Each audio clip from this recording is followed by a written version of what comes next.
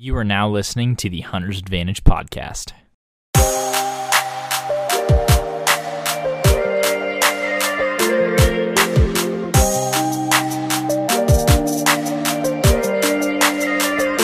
Christian Babcock, the host of the Hunter's Advantage podcast, and what we do on the podcast is we talk to disruptive companies in the outdoor industry, talk about innovative hunting solutions that are changing the landscape, as well as offer you tips and strategy for more successful hunts. All in all, I just want to help you become a better hunter by providing you with high quality knowledge and information that you can trust. Stay tuned. Thanks for listening and watching. We're back with the Hunter's Advantage podcast, episode number 69. And today we're joined by Lee Houck. Is that how you say it?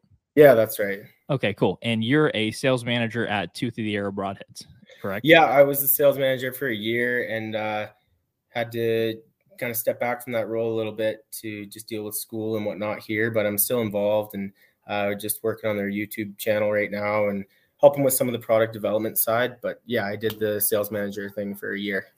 That's cool. How'd you get kind of plugged in with them? I saw some of your recent YouTube videos. I saw the 3 Fletch versus the 4 Fletch on YouTube. So I was on their pro staff for a couple of years. The boss, Luke, great guy. He wanted to get some exposure up in Canada, and I do quite a bit of traveling with my hunting. So he brought me onto the pro staff. And then it just lined up that he had a part-time gig, which worked out really well with my school schedule. I'm a university student up here. So, yeah, that's how it lined up. Where are you from and maybe where do you go to school? I mean, we haven't had I think you're our first maybe Canadian on the podcast. Yeah, I'm in Calgary, Alberta. Okay, cool. I go to the University of Calgary here.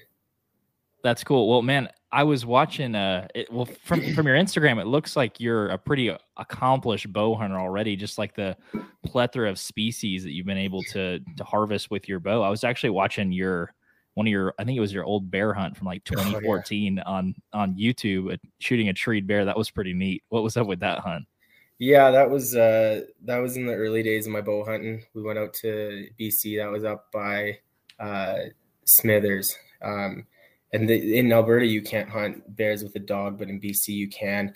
And it's a pretty good time. I did that hunt 3 times. About half the time they bay up on the ground, which is more intense than when they're in the tree.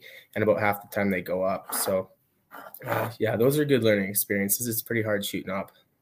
Oh, my gosh. I know. I actually had a bear hunt booked for 2 years ago. I guess it was right before COVID in Saskatchewan. And still haven't been able to do it because of COVID, but I was really excited for that hunt. Yeah, well, I hope you still get to go because there's some big bears in Saskatchewan, and I mean I've had a couple trips put off as well, but keep it booked. You're gonna love going out there. Yeah, well, it was cool because the outfitter, I think he was saying you only hunt bear with them in the evenings or something like that, and then he was like saying in the mornings you could wake up and like go fish for pike on the lake and stuff. I was like, this is gonna be a freaking trip. Yeah, no, that's exactly how it works. I actually did a season of bear guiding up in northern Alberta here, and we do the same thing. Like we'll put a hunter in the tree in the morning for a little bit, but really the prime time is the evening. So there's a lot of bumming around camp and just doing whatever you want to do for the day. It's a pretty relaxed hunt. Yeah, that sounds really neat. But well, I kind of wanted to get a little bit into your origin story, maybe some bow hunting stories, and then we can kind of talk about Tooth of the Arrow as we kind of wrap up. But how did you get involved in bow hunting? How did you get started in that? Because I mean, if anyone wants to check out your Instagram, you've already killed some incredible amount of animals and a lot of diversity. How did you get started with that?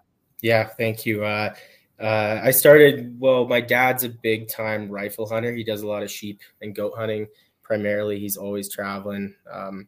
And grew up in Alberta. I mean, we did a lot of deer and elk hunting every year, but his big thing is the sheep, which led us to the some of the shows in Vegas that happen every year. And I was 11 or 12 going down there with him. And I knew, obviously, I grew up hunting and with my dad spending all that time, but I never knew much about bow hunting. So we went to it was the Grand Slam Club Ovis show. I think I was 11. And that's when I really got to see some bow hunting stuff, and I just was hooked. And my dad's good friends with Archie Nesbitt, who's he's one of the best, and he hooked me up with a bow and gave me some lessons, and that was it. That was started the addiction. What's the first animal you got to harvest with a bow? The first animal, I was 13. I shot a cougar here in Alberta. Cougar was your first animal. Yeah. Yeah. Did you guys do that with dogs? Yeah. That's pretty well the only way to do it. I know there's a few guys who are their life goal is to try to call a cougar in, but it's pretty darn tough. Yeah, no, that's interesting. I mean, are you trying for the North American Big Game Super Slam, or do you have any goals like that, or what? Yeah, that's the plan. I have there's 29 species. I have 9 right now with a bow. So that's not bad. About a third of them are down. That's my life goal. I want to get the Super Slam with a bow. Yeah, that's a hairy, audacious goal. I mean, are you trying most of these hunts like an outfitted route, or how are you going about it? Yeah, for most of them, you have to. It's just the nature of the laws when you're traveling, and you just can't hunt a lot of places without a guide. But anything I can do self-guided, I will. We're pretty lucky here in Alberta. I believe you can get 9 of the Super 10 alone in Alberta. So we're pretty lucky here. But yeah, you definitely have to do quite a bit of outfitted hunts. Yeah, I'm trying. That's one of my goals too. And I kind of have a little bit of the pride of where I want to get a lot of them without a guide, but there's so much like localized knowledge that goes into getting some of these species that you could bust your ass for 5 years and still not get one of those species. And if you would have just used that money, you could have just went on a guided hunt anyways. Yeah. And I mean, you learn so much on the hunt. I come out of a lot of these hunts feeling like I could give it an attempt on my own after. So it's money well spent. You're going with experts and usually come out of it with a great animal. Yeah. What's one of your favorite guided hunts you've went on so far? That's a good question. The one that stands out a lot is the muskox hunt in Nunavut. That was just frigid cold. Like the day I shot my muskox, it was minus 55 Celsius. I don't know what the conversion is, but yeah, just miserably cold. And they're an animal that doesn't really run away from you. They herd up, and that's their defense. And yeah, it's some prehistoric stuff. It's really cool. That's really neat. So how far of a trip was that for you guys to get that animal?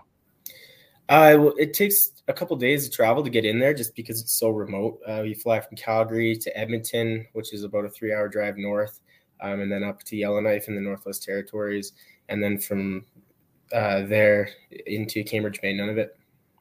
Oh, that's freaking awesome. So is that are you having to go out on like a frozen lake with a snowmobile, or how does that hunt kind of work? Yeah, well, that's a good question too. You meet up in Cambridge Bay, and you're with some of the Inuit, and they basically just hook you up on their snow machines at their house, and you drive out.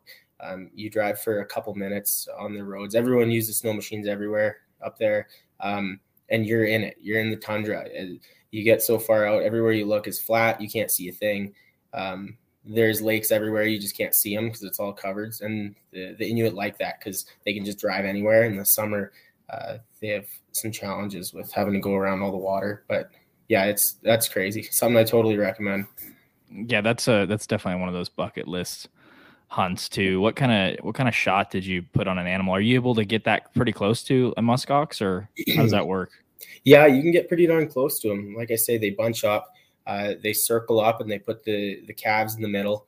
And you're really just kind of walking circles around them, 50, 100 yards till you can pick out the big bull. And when you find the big one, it's a matter of having him separate enough that you're not going to put an arrow through him and into somebody else. That's the challenge. But I took 2 shots at that animal because I'm a believer in if they're knocked down and you can get a second one in him, you should always do it. So I shot the first arrow at 25 and he was pretty hurt, and the second one 20 and he just shoulders dropped right there. Oh, dude, that's really cool. What can you tell me about a pretty interesting one, not on the North American Slam, but that ibex that you shot in, like, it was Spain? What was the story of that hunt? That's a cool trip. My dad's done a lot of ibex hunting in Spain and the Chamois, so he had some connections over there. And for those that don't know, there's 4 Spanish ibex. It's comparable to the way we have 4 sheep in North America. There's the Grand Slam of the ibex. And the Gredos is the one I have, and it's pretty well the first one that anyone goes after. the most attainable with a bow. But yeah, it's just crazy to get out in some mountains that don't resemble Canada at all. You're with the foreign guides, you're staying in nice hotels and drinking nice wine. That was a fantastic hunt. So are you just spot and stock on those animals up in the mountains? Like, how are you getting close to them? Yeah, it's spot and stock, just like sheep hunting here. Generally, because it's planned out so far in advance, they have park rangers going out and locating for you a bit in advance. But my hunt didn't end up being that challenging. We shot one on the first day. They knew where it was when we got there, roughly, and we walked in and it was right where we thought it was going to be after the hike. So really just a matter of dropping packs and making a stock. And it was one of those hunts where not a lot of them happen this way, but everything kind of went according to plan. You're shooting I think a little bit of a different bow company that I've seen too. What's that bow? It kind of has a little bit of a unique look to it. I think it's a Canadian made bow. Yeah, that was APA. I was with APA for a few years. They make great bows, smaller company, but definitely worth checking out. And then in the last couple of years, I've switched over to Bowtech, and I'm shooting a Realm SR6 now. So, I mean, it looks like you do a decent amount of hunting in the States as well. What are some of your more notable hunts across like the U.S.? I love Wyoming. I've been to Wyoming 3 times for the pronghorn or antelope. We call them pronghorn up here usually. That's a really cool state. I want to go back there. It's not an expensive hunt. We have a lot of them in Alberta, but we don't water hole hunt them, and I don't mind sitting in a blind at all. So Wyoming's as good as it gets for that. Alaska too. I did a grizzly bear hunt up in Alaska, unsuccessful, but just even being in that country is amazing. I think pronghorn are probably one of my favorite animals to hunt. We've shot some with a rifle, and then we've also hunted them with a bow. But we hunt them in like the plains of Oklahoma, out in the Panhandle, getting more towards like maybe like western Kansas or southeast Colorado, that area. And spot and stock with a bow. We've hunted them over water holes too, but spot and stock with a bow, antelope are so fun to hunt. Yeah, I've heard. I would like to hear some more stories on that because I've never done the decoying with them, but that's what everybody says. It doesn't get more fun than that. We've had a situation with a decoy where it's the guy we were with. It was kind of like a self-guided thing. They just have like a big ranch out there. And it's like, if you can get, as you want to get as close to them as you possibly can before you pop up the decoy. And they're really curious animals. So like, if you're really low to the ground, they almost like come up to investigate. And then you pop up the decoy and they're like, what? And then some of them, like we had to count one sprint from like 300 yards into like 75 yards to check out the decoy. And it's pretty awesome to see him do that.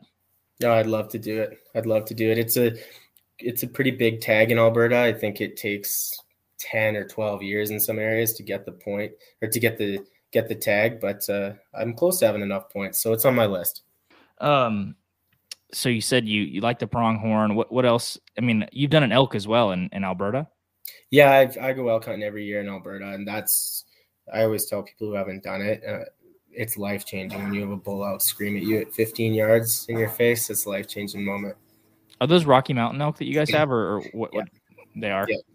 Yeah. Alberta doesn't have the biggest elk. We have a lot of them, and there are some pretty big elk that come out of Alberta, but not like what you're seeing in Arizona or some of the southern states. But the populations are really healthy up here. Like, you can get a general tag every year. So is it a lot of over the counter, like public land, or what kind of hunting are you doing for elk? Yeah, pretty much entirely over the counter public land.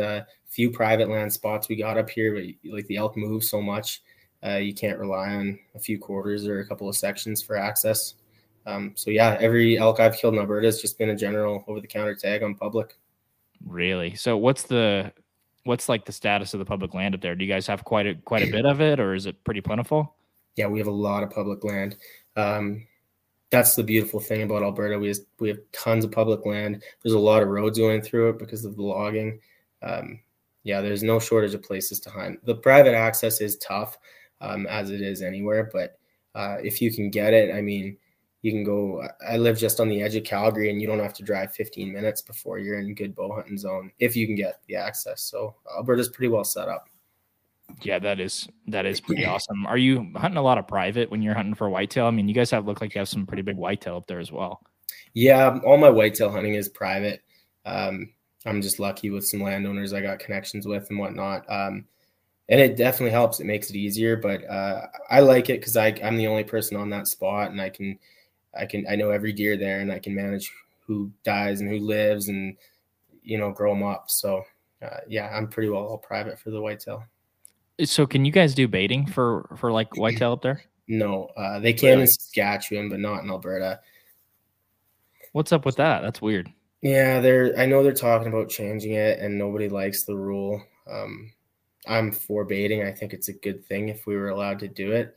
But yeah, it's just politics. Yeah, there's some wonky stuff going on too. I don't know if you saw it recently, but Utah just banned like trail cameras. Like you can't use trail cameras anymore. I know. What craziness, eh? Yeah, it is wild. I mean, it sucks for the trail cam companies that are selling all of the Utah guys. I mean, there's a lot of game out there that I'm sure people want to use trail cams for, and it's just that sucks. One of my buddies tried to punk me, and he sent me an article. He's like, "Yeah, they're banning trail cams in Oklahoma too." I was like, "Oh no." Oh, that's awful. And if they did it, man, that would be just crazy. There's so many hunters in Utah. There's so much good deer hunting. I can't believe that they would do that. It's not a smart move in my eyes, but yeah, it's pretty ridiculous. So we got to talk a little bit about some of your bow hunting background and what's your experience using the company on your hat. I mean, the Tooth of the Arrow broadheads. I mean, is that something that you've been using throughout a lot of your bow hunting journeys, or kind of had that start for you? Yeah, pretty well exclusively for the last 3 or 4 years. I've only used Tooth of the Arrow. I played around with a lot of different companies. I'm a bow tech here too, so I have the opportunity to do a lot of testing and in shop kind of stuff. And I've shot a lot of mechanicals. I've shot a lot of different fixed blades. What led me to Tooth of the Arrow is the one piece design. I just really like that. I don't like it when a broadhead is held together by a couple of screws. It's just, I don't know, it's a security thing for me, Yeah, almost like an insurance policy. Yeah, I just feel like it's a strong design when it's milled out of a solid bar of steel.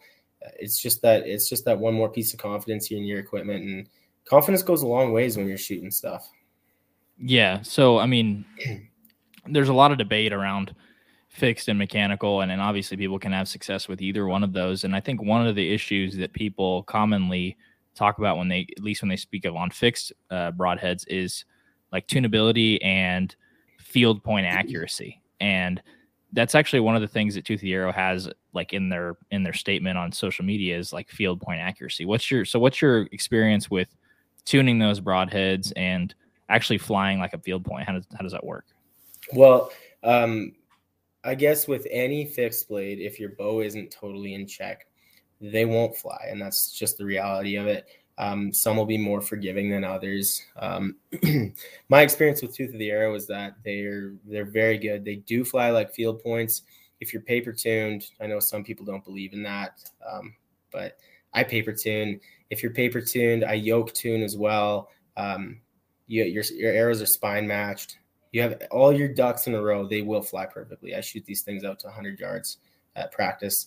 And a big reason why the Tooth of the Arrow in particular flies so good, I actually have one here, is where's my camera? Their weight center design. So 90% of the weight is right in line with the arrow shaft. That is what makes them fly like a field point. So that's interesting. I mean, is on a lot of other fixed blade designs, are they not in line with the arrow shaft, or is the weight distributed differently? Yeah. Some of the heads you see on the market have an aluminum ferrule. Aluminum is very light and steel blades, so the weight is then further away from the center of the arrow. And what that does is it makes your arrow is being steered by the front end and the back end, whereas we really believe we want only the fletching steering your arrow. And as far as fixed blades go, in my opinion, there isn't a better way to do it than with what we've done. Is there a benefit to shooting maybe I'm not sure how Tooth of the Arrow breaks it down, but like a vented like blade design versus just the steel solid blade? Like what's the differences between the two of those? Yeah, well, I'm glad you brought it up because that's the new line we just released. All the broadheads that we've previously made look like this with the venting in them, except for the 175. It was completely solid.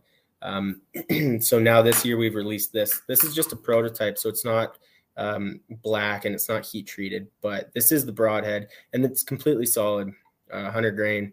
And it comes down to personal preference. I've shot them both and they both shoot the same for me. The advantage of the vented one is at longer range, it's less prone to wind planing. If you're shooting in the wind, it's less prone to crosswinds.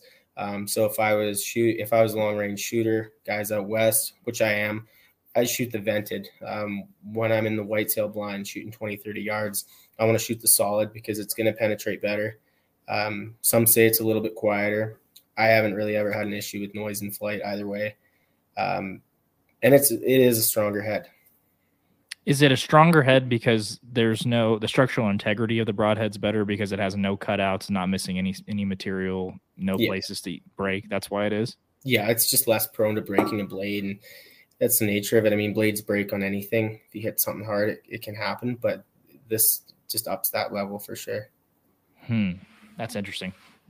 I think another thing I like about at least the fixed blades, kind of the design. One, the Tooth of the Arrow looks like it has a slim profile. Like the cutting diameter is not massive, and that's something like the broadhead and I guess the outdoor industry has kind of been selling for a long time, is like cutting diameter, getting the biggest hole, but instead of cutting a slash, you're punching out at like an entire square on an animal. And I don't know if you're familiar with any of the work of Dr. Ed Ashby. He talks about the Ashby Bow Hunting Foundation. I mean, he talks about penetration, lethality, and like one of the main things to killing animals is getting a pass through and having two holes. And totally, that's what I really like about at least the fixed blade design is it doesn't have the biggest cutting diameter, but it seems like it'd be really effective. I mean, what's your experience in getting pass throughs with these? Yeah, well, I'm glad you brought that up because that's what I believe is a huge component to having successful hunts is getting pass throughs. Big part of the reason I choose fixed over expandable now. You hit an animal in the shoulder, that sucks, but with a fixed blade, you have a far better chance of getting that arrow to punch through the other side.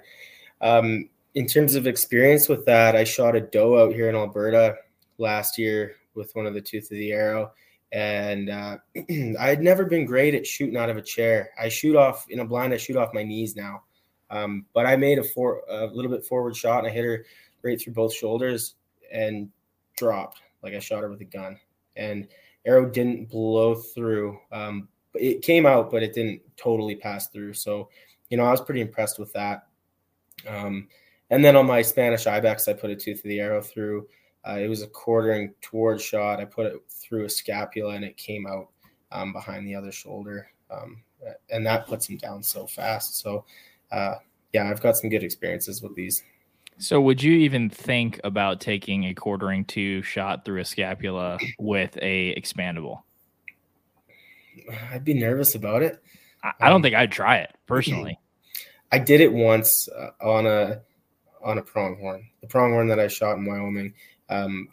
Shooting a high poundage bow. They're a small animal. I did it and it worked. But would I do it again? Would I shoot an Alberta whitetail with it? Probably not. No.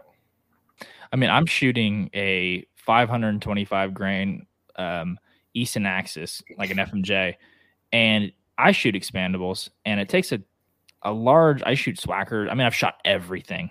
I've shoot fixed, I've shot expandables, but this last season I was shooting Swackers. I kind of like rotate through stuff half the time. But I was having issues getting pass throughs with those expandables on 20-yard broadside shots with what I would consider a fairly heavy arrow. Just the kinetic energy it takes to open up those blades and pass through both sides. And that was a real issue for me. It kind of stinks. Yeah, totally. I mean, I have a very similar setup to you. I shoot the Sirius Apollos, which are very much like an Axis. 530 grains is what I shoot. And I mean, the only thing I could say that'll help your penetration is fixed blade broadheads, man. I'm a big believer. Yeah, well, I'm from Oklahoma, and like it's funny, like it's full of like Native Americans, and the Tooth of the Arrow like kind of reminds me of like it's not a single bevel, obviously, but it's like shooting a fixed blade seems to be going back to something that almost always worked, like an arrowhead. what like natives had it figured out a long time ago, with just that simple design. And before we came out with all these expanding broadheads, these cut-on contacts, these rubber bands and stuff, I was actually, it's funny, I was in Colorado one year hunting for elk, and I had those Rage that had they have like a rubber band around them, and I got like 8 miles back in there, and I realized I had broke like 4 rubber bands. I didn't bring any extra rubber bands. I had 1 arrow and 1 broadhead left 8 miles back in there. That doesn't happen when you shoot a fixed blade. No, it doesn't. And it's unfortunate. I believe they are phasing out that system, right? They got the new plastic collars, and I know like Grim Reaper, is it little magnets that they're held in with? I don't know how they hold in, but there are better designs. But at the end of the day, it's not foolproof. That's for sure. Well, I think going to something like a tooth of the arrow, like a fixed blade broadhead is well, not only is it an insurance policy, you're like taking all the limiting factors and taking points of failure off the table. And I think that's one of the advantages to Tooth of the Arrow's design is like you're taking away all the screws, even within the broadhead itself. And I know that these companies are positioning it like, oh, these interchangeable blades. Well, if I break a broadhead, I'll put a new one on. I'm not worried about changing the blades out.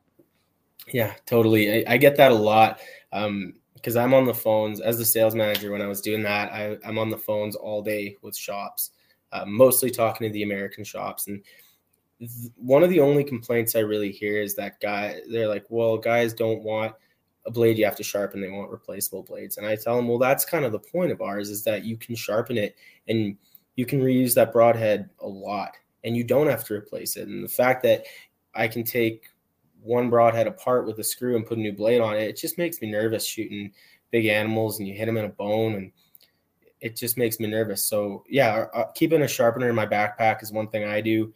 We make our own. And I believe that's a big point to what we got going for us. Yeah, no, I definitely agree. I mean, were you guys, when you were the sales manager, were you guys catching some significant amount of traction with the broadhead? It seems like I've seen a decent amount of growth even on social. I know you guys are just starting on YouTube, but on Instagram, it seems like you guys are definitely growing. Yeah, we just about doubled last year. I mean, I think we were up over about 100% last year. In my time, we got into 104 new shops across the U.S. and Canada. We're working on getting distribution going, and yeah, it's just continuing to grow. And the introduction of this new line, people are excited about it. So yeah, things are booming, and we're excited about it. What's kind of the origin story of Tooth of the Arrow? Like how is it created, and who created it? And I saw it was being currently produced in Minnesota. Is that right? Yeah, it still is. So Luke Allison, the boss, and his dad, they were in the manufacturing business for years and years and years. And they're just born hunters, and his dad developed this broadhead, and they started manufacturing and selling it. But really they're a manufacturing company that now makes their own broadheads, and they make, I mean, there's NDAs, so we can't really talk about which companies, but they make a lot of archery components. And 75% of hunters in America have shot something made at the Tooth of the Arrow factory, whether they know it or not. That's interesting. Yeah. That's kind of funny. That's like a rabbit in the hat. That's like a little secret. Yeah. Well, that's cool, man. I mean, talking about like tunability on an arrow, what do you see flying best with these broadheads? You're a 3, you're not a 3 vein guy, you're a 4 vein guy. Why is that? I've tested both, and realistically I think that both fly very well. I think it's more of a mental thing for me, having one more vein. That's one more vein helping steer the back end of your arrow. They do work better in wind. I know there's a lot of people who don't believe it, so these are just my opinions. Don't blast me.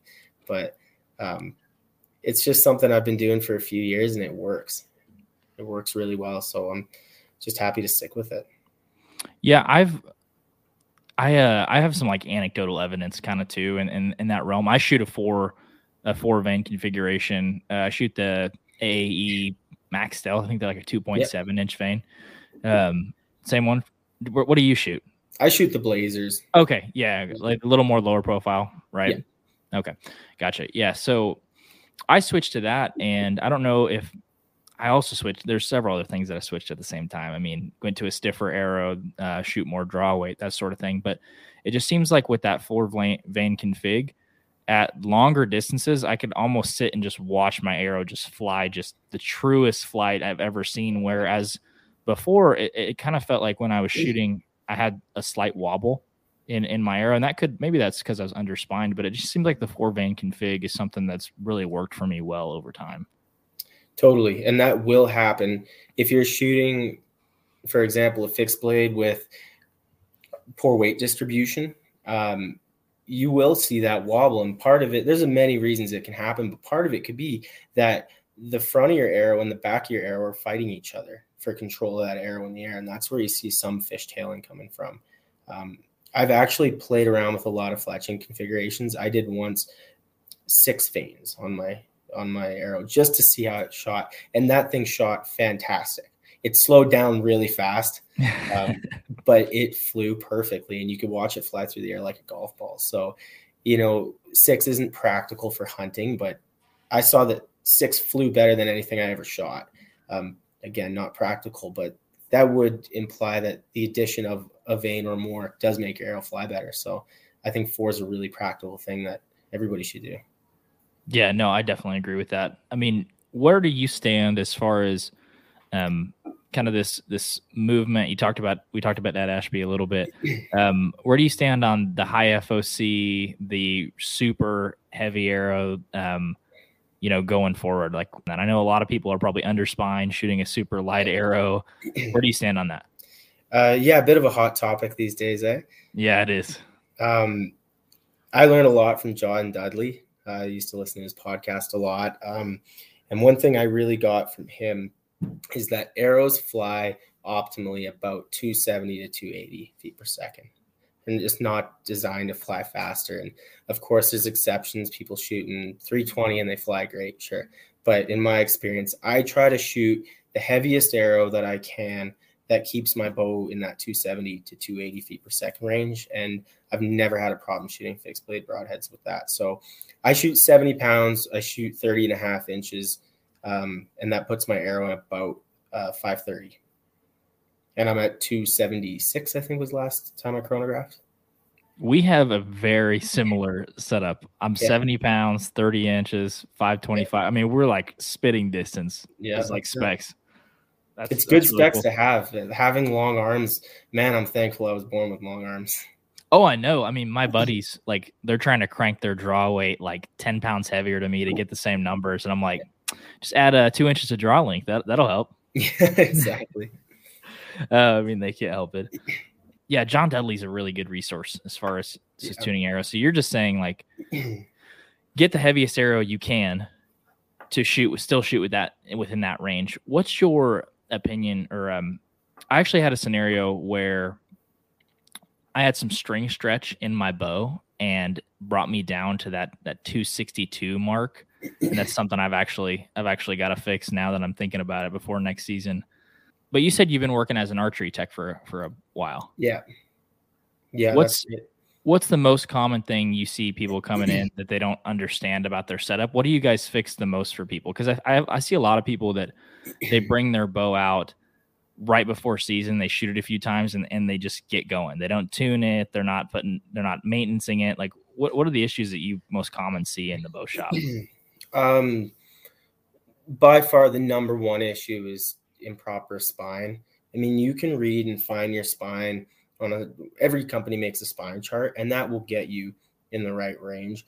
But I use an online tool. There's many of them. I use Archer's Advantage, and you can plug in every spec of your bow, every spec of your arrow, and play around with the weights on the front end, weights on the back end, the length of your arrow. And it has a little meter that tells you exactly where your arrow is perfectly spined. So I do all that before I build an arrow. It tells you what the feet per second will be and the kinetic energy. It gives you charts. It's a fantastic thing. So the first thing I do when people have bad arrow flight is I put their info into that and run it and see. And usually their arrow spine is off. Beyond that, a lot of people have their sights pointing this way and their rest pointing this way. That's obviously just, you know, most people aren't techs, and bow shops a lot of the time are trying to just get people in and out. There's a lot of great bow shops out there. I know do a really good job too. But yeah, spine is the biggest thing, and that'll affect your broadhead flight more than anything as well. So what effect does being underspined have on your broadhead flight? Well, if you're underspined, then that means your bow is putting out more energy than your arrow was designed to take. And it just won't fly optimally from that, right? It's better to be slightly overspined than under. I actually tend to overspine my arrows just a little bit when I'm building them because they break down over time. And anyone who's shot the same dozen arrows for a long time will know you can actually shoot the spine out of arrows, and one day they just don't fly. So it does slowly break down. But yeah, being underspined isn't good. Your arrows will break down really quickly. Always be a little overspined if you can, in my opinion. So what's something I want to give people stuff on the podcast so they can practically look at through their setup is, so when someone's shooting, what is an underspined arrow going to do at longer distances where you can kind of step back and watch the arrow? What's it going to look like in the air? Fishtailing. You'll see fishtailing. Another thing you can do is if you're shooting on a calm day, don't move between shots, stand in the same spot and shoot. And then when you walk up to the target, look if your arrows are all perfectly parallel. If they're not, well, it could be your arrow rest, it could be a number, it could be your hand position, it could be a number of things, but it's often is a spine issue. So you can actually, with an underspined arrow, you could have one coming in from the left, one looking perfect, and maybe one coming in from the right. Will it look like that, or they all like come in at a weird angle? They'll be a little bit more sporadic. Really? Yeah. In my experience, it's a bit sporadic. It's funny that we talk about spine because people often get spine mixed up with weight. So like people see, I had a buddy that bought arrows. He's like, these are 500 grains. I'm like, how do you know? And he's like, they got a 500 on them. And I'm like, okay. And this is like several years ago, back before I knew him. Like, all right, legit. And so every time we're shooting, the ranch fair would call it like a Twizzler or something like that. But his arrow is like fishtailing like a noodle in the air. And he was shooting 1 6 inches left, and then 1 a foot right, and then 1 low, 1 high. He's like, and he did this for like a month, just completely pissed, like screaming every time he was shooting his bow, getting mad about it. He was shooting a 500 spine arrow out of like a 70-pound bow. He was literally shooting like a kid, like a kiddie arrow. It was like for youth. It was like for 30 pounds. And I was like, you're lucky your bow didn't blow up. I mean, shooting that thing out of there. I thought that was hilarious. Yeah, that's right. Like you're lucky that arrow doesn't explode. Because, I mean, your arrow isn't going to fly good if all it's trying to do is not explode in the air. So, yeah, spine matching is so important. Where do you stand on FOC? Is that something that you're cognizant of, or is it just, hey, I'm going to build a heavy arrow setup, something that is spined correctly, has the right vein configuration? Is that something you're mindful of at all? Is there a percentage you shoot for? I don't think about it. I haven't calculated FOC in years. I know it is important. Front end weight is more valuable than back end weight. There's no denying that, in my opinion. So when I'm building up an arrow, my back end configuration is always the same. 4-fletch. I do the white because I like to see blood. I shoot that same white with the wrap, just like that. Yeah. It's the best for seeing. If you hit guts, you can smell it. You know, you can tell your shot best off white. That's my back end configuration. Always my front end configuration. I shoot the Ethics Archery inserts, which is nice. They come standard with the Sirius arrows now, and you can select which weight you want before you buy them. These inserts have a post that go into about here in the arrow, and I love that because it's just that's not going to break on the front end, right? But yeah, if I'm adding weight to my broadhead, to my arrow, I'm adding it to the front for sure because I am mindful of the FOC, but I don't calculate it. What's the weight of that insert that you're shooting right there? I guess would that be considered an outsert because it comes out of the arrow? Yeah, they call it the 2-piece outsert system. So it's a post that goes in, like I said, about that far, maybe 2.5 inches. And I believe in this arrow, I have an aluminum post and then the stainless steel sleeve. And that's just a matter of weight matching. You can do stainless everything, aluminum everything. But yeah, 110 grains in the front end, and then I always shoot 100 grain broadheads just because it's so universal. Yeah, one of the issues that I've seen is a lot of people are moving towards these micro diameter arrows, these 5mm, 4mm. And what I've noticed is with a lot of the fixed blade or expandable broadheads, when you screw those into the arrow, they like kind of overhang over the arrow and the diameters don't match up. Yeah, that is something that's being worked on and fixed. I love the micro arrows. I think like they penetrate better than anything and they fly great in wind. So now they're actually making, for those, most guys shooting those, at least in these parts, are shooting this same, something like this, a 2-piece system where this sleeve kind of fans out at the end to match that, the broadhead's diameter. Yeah, I've kind of got sold on the micro diameter thing because when I had it explained to me of less surface area going through the animal, less drag, similar to like fletchings, less surface area, less drag, I was like, that makes a lot of sense to me. And I've got a lot better penetration since I switched to a micro diameter arrow. Oh, yeah. I mean, you go out to a 3D shoot with guys and look in the targets at the end of the day and see whose arrows are going the deepest. It's always the micro. I mean, draw weight and everything aside, the same arrow or the same bow shooting 2 arrows, the micro will go deeper. I've almost had to switch to almost like a target, like a different type of arrow when I'm shooting 3D, because I'll have micro diameter arrows. And like we were saying, I have a maxed out draw, maxed out pounders on my bow. I was blowing through 3D targets and watching my arrows skip and just fly. And I'm like, God, there goes like $30 right there.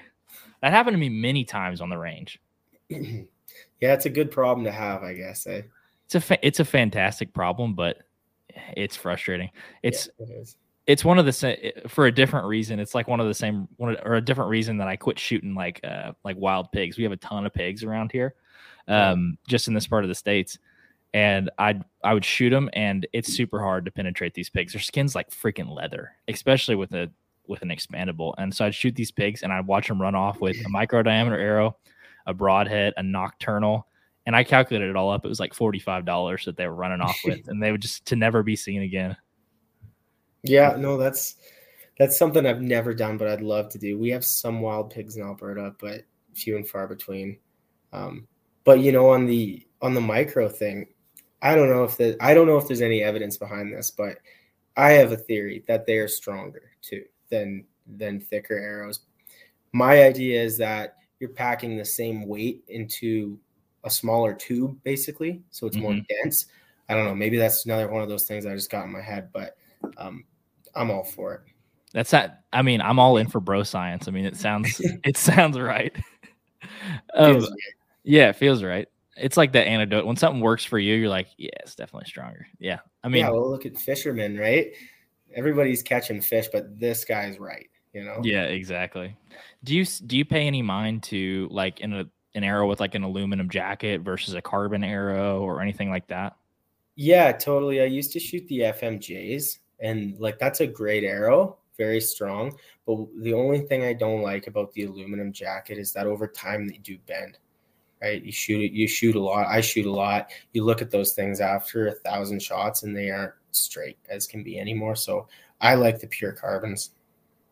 One thing I've noticed, and it's kind of like a joke among my buddies, is I call the FMJs like the one-shot arrows, because when you shoot them, it's like a lot of the times the jacketing around the front of the arrow starts to like rip, almost like I got in a wreck with my truck and it has an aluminum hood.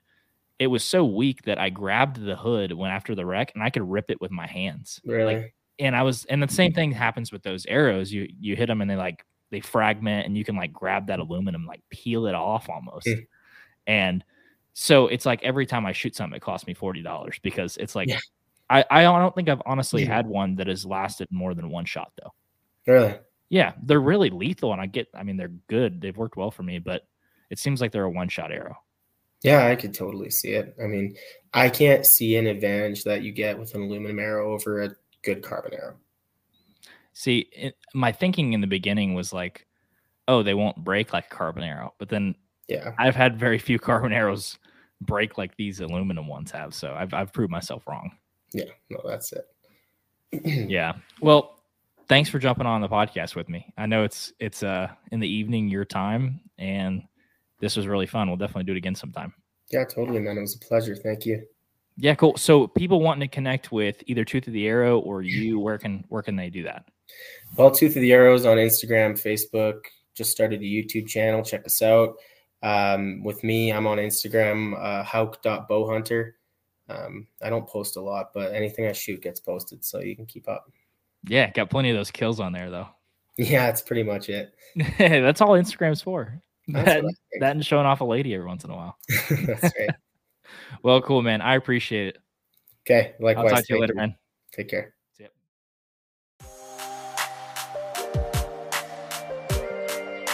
Hey guys, appreciate the listen to the Hunter's Advantage podcast.